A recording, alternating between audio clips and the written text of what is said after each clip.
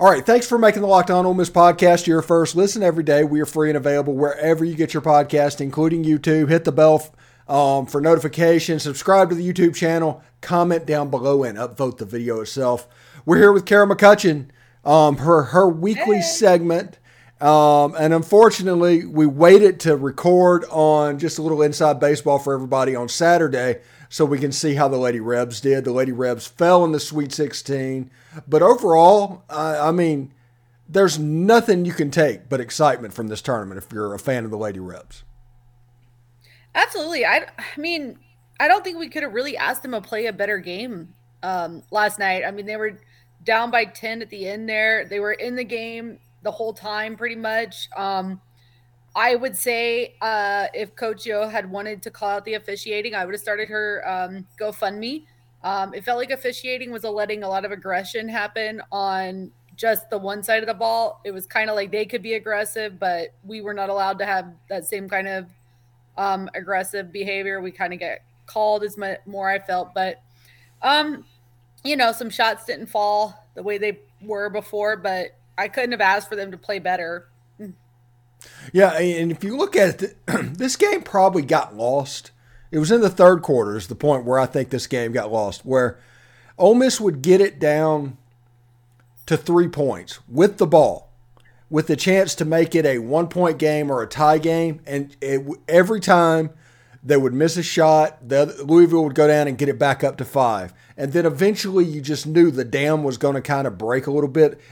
That was their moment to get back in the game, I think. Yeah, I mean, honestly, though, I think you have to be proud of them, proud of the program. I think we got a lot of looks.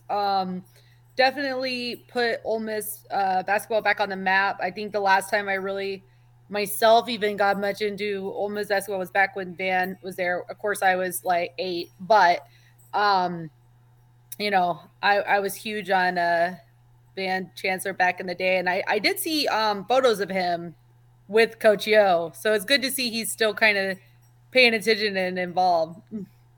Absolutely. And Coach Yo, if you look at social media and everything going around the game, Coach Yo kind of became a star over the weekend. I mean, it was just about to explode as far as fandom for Coach Yo and everything she stood for. She didn't really put a step wrong.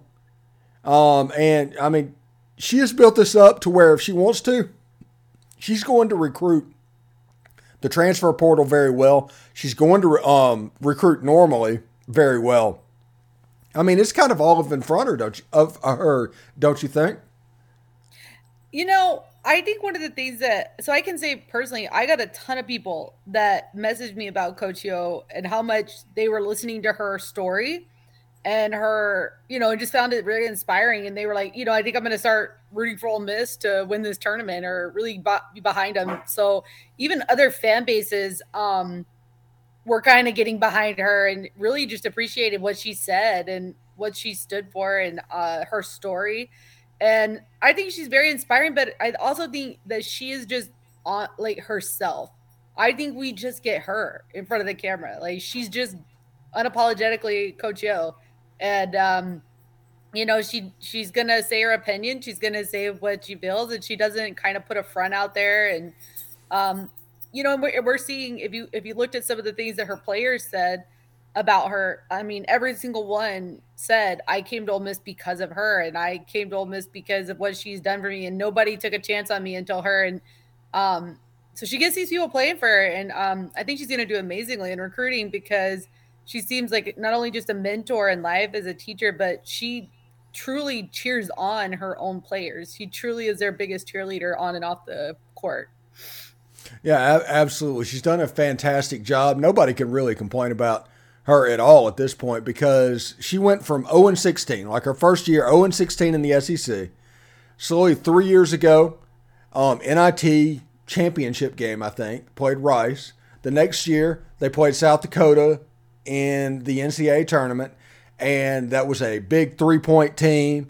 Then this year, they get into the tournament, they play Gonzaga, who essentially is that South Dakota team. But this time, they learned from it. Ole Miss ended up winning by like 25 points. got onto a little bit of roll, upset Stanford in what is it, Maples Pavilion, Maples Arena, whatever the At their South home. Carolina, yeah, at At their South home. Stanford's home.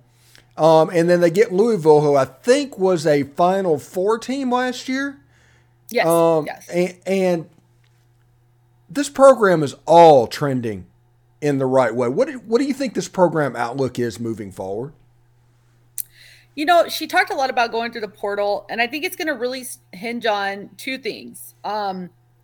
I think we really need to get behind this program. We need to show up. We need to be there because if you look at LSU, if you look at Tennessee, if you look at South Carolina, those programs continually stay great because they're packed. Like that LSU game for their women's, it's completely full, and like there are fans all over this, and fans really need to get behind and support this program because when people come, they want that. They don't want to play in an empty court.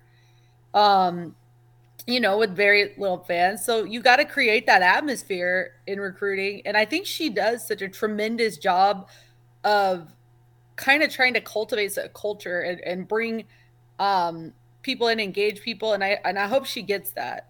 The other thing I think is important is that recruiting aspect. And I think of her as a person, I think we are going to see turn some heads, maybe pull some big recruits that out of some places that maybe not have given Ole Miss a look before.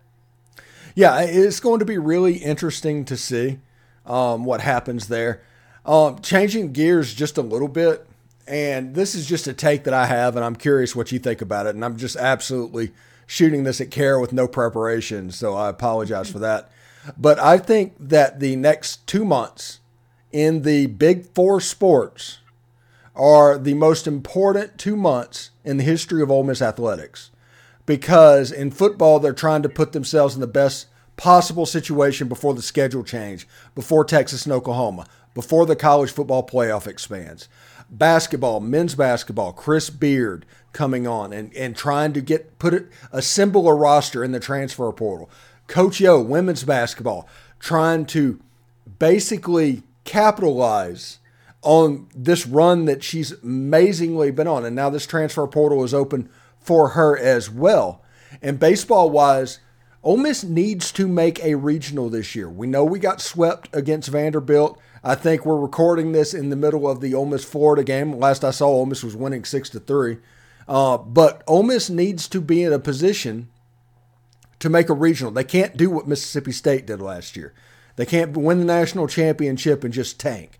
They need to continue momentum, and that way all of the programs can be putting its best foot forward for 2024 because that is the year where everything changes, in my opinion. Yeah, I would agree. Honestly, I think for us, a lot of things changed when we won the national championship. I think mindset changed that if we can see the success here, because for so long as Ole Miss fans, we've kind of been pigeonholed into this thought and told Ole Miss will never win anything. Ole Miss will never win anything. And I think finally winning really changed mindsets. And I think even with the athletics, you see the football changing, you see basketball changing, you see the women's basketball, and I think even Coach Yo is a part of that. But I think just that change and shift of we got a taste and now we want it in everything. We want to be in the Final Four. We want to be in a huge team that go makes it every year into the tournament, just like um in women's and men's. We want to be in the, like you said, the regionals. So I think what I think there's a shift in that in the look now, and that's important. But I also think what you're bringing up football, like, we got a tough road coming. We got probably one of the hardest schedules in all of college football, and I think how we perform in it is going to be very telling. You got to come out of this schedule with a winning record. It, All right. you know, Speaking of football, what's your thought on the quarterback competition so far? What have you heard? What have you read? So I'll be honest, I've been kind of busy lately with work, so I've been reading just a little bit. And I love the comments. I'll be honest. I really appreciate like Spencer Sanders saying like I didn't come here, just to sit on the sideline. I'm a competitor. Nothing has kept me from that. I like Jackson Dart's outlook on it. As far as how it's going, I can't really comment too because I will be honest, I haven't read much. I was kind of focused more on the ladies teams. So have not read enough to know who's where or what they're seeing, but I do appreciate at least their competitive nature, their drive, some of the stuff I've read. That sounds like it's pretty intense right now. So Yeah, it absolutely is. Apparently Walker Howard's impressing with what he's doing. So, but I mean, he's so talented that kind of goes without saying as well. But we'll find out about it on our Twitter Spaces on Tuesday. If anybody else wants to tune in, we'll be talking plenty of football because after that Tuesday will be the next football practice. The first open practice ended today. We're not going to delve into that too much. We're going to save that for John Gillespie and myself on the morning show, Monday show. But yeah, there's some interesting things are happening. But thanks again for making Locked On Ole Miss your first listen every day. Make sure you check out our brand new podcast. It's Locked On College Basketball. It has everything you need to know about college basketball in one place. Like, this is the first Elite Eight that doesn't have a number one seed in the modern history of the tournament. Plus, you get to hear from big-name experts, insiders, coaches, and players. It's Locked On College Basketball, available on YouTube and wherever you get your podcast. The team that Chris Beard assembled, the Texas Longhorns, they are probably, with UConn, the favorite to win the NCAA tournament at this point. So, in any pick care going into this? UConn, because it's my bracket winner. Okay. All right. Thank you so much for stopping by today, and we'll talk to you Tuesday. Howdy toddy. Howdy toddy.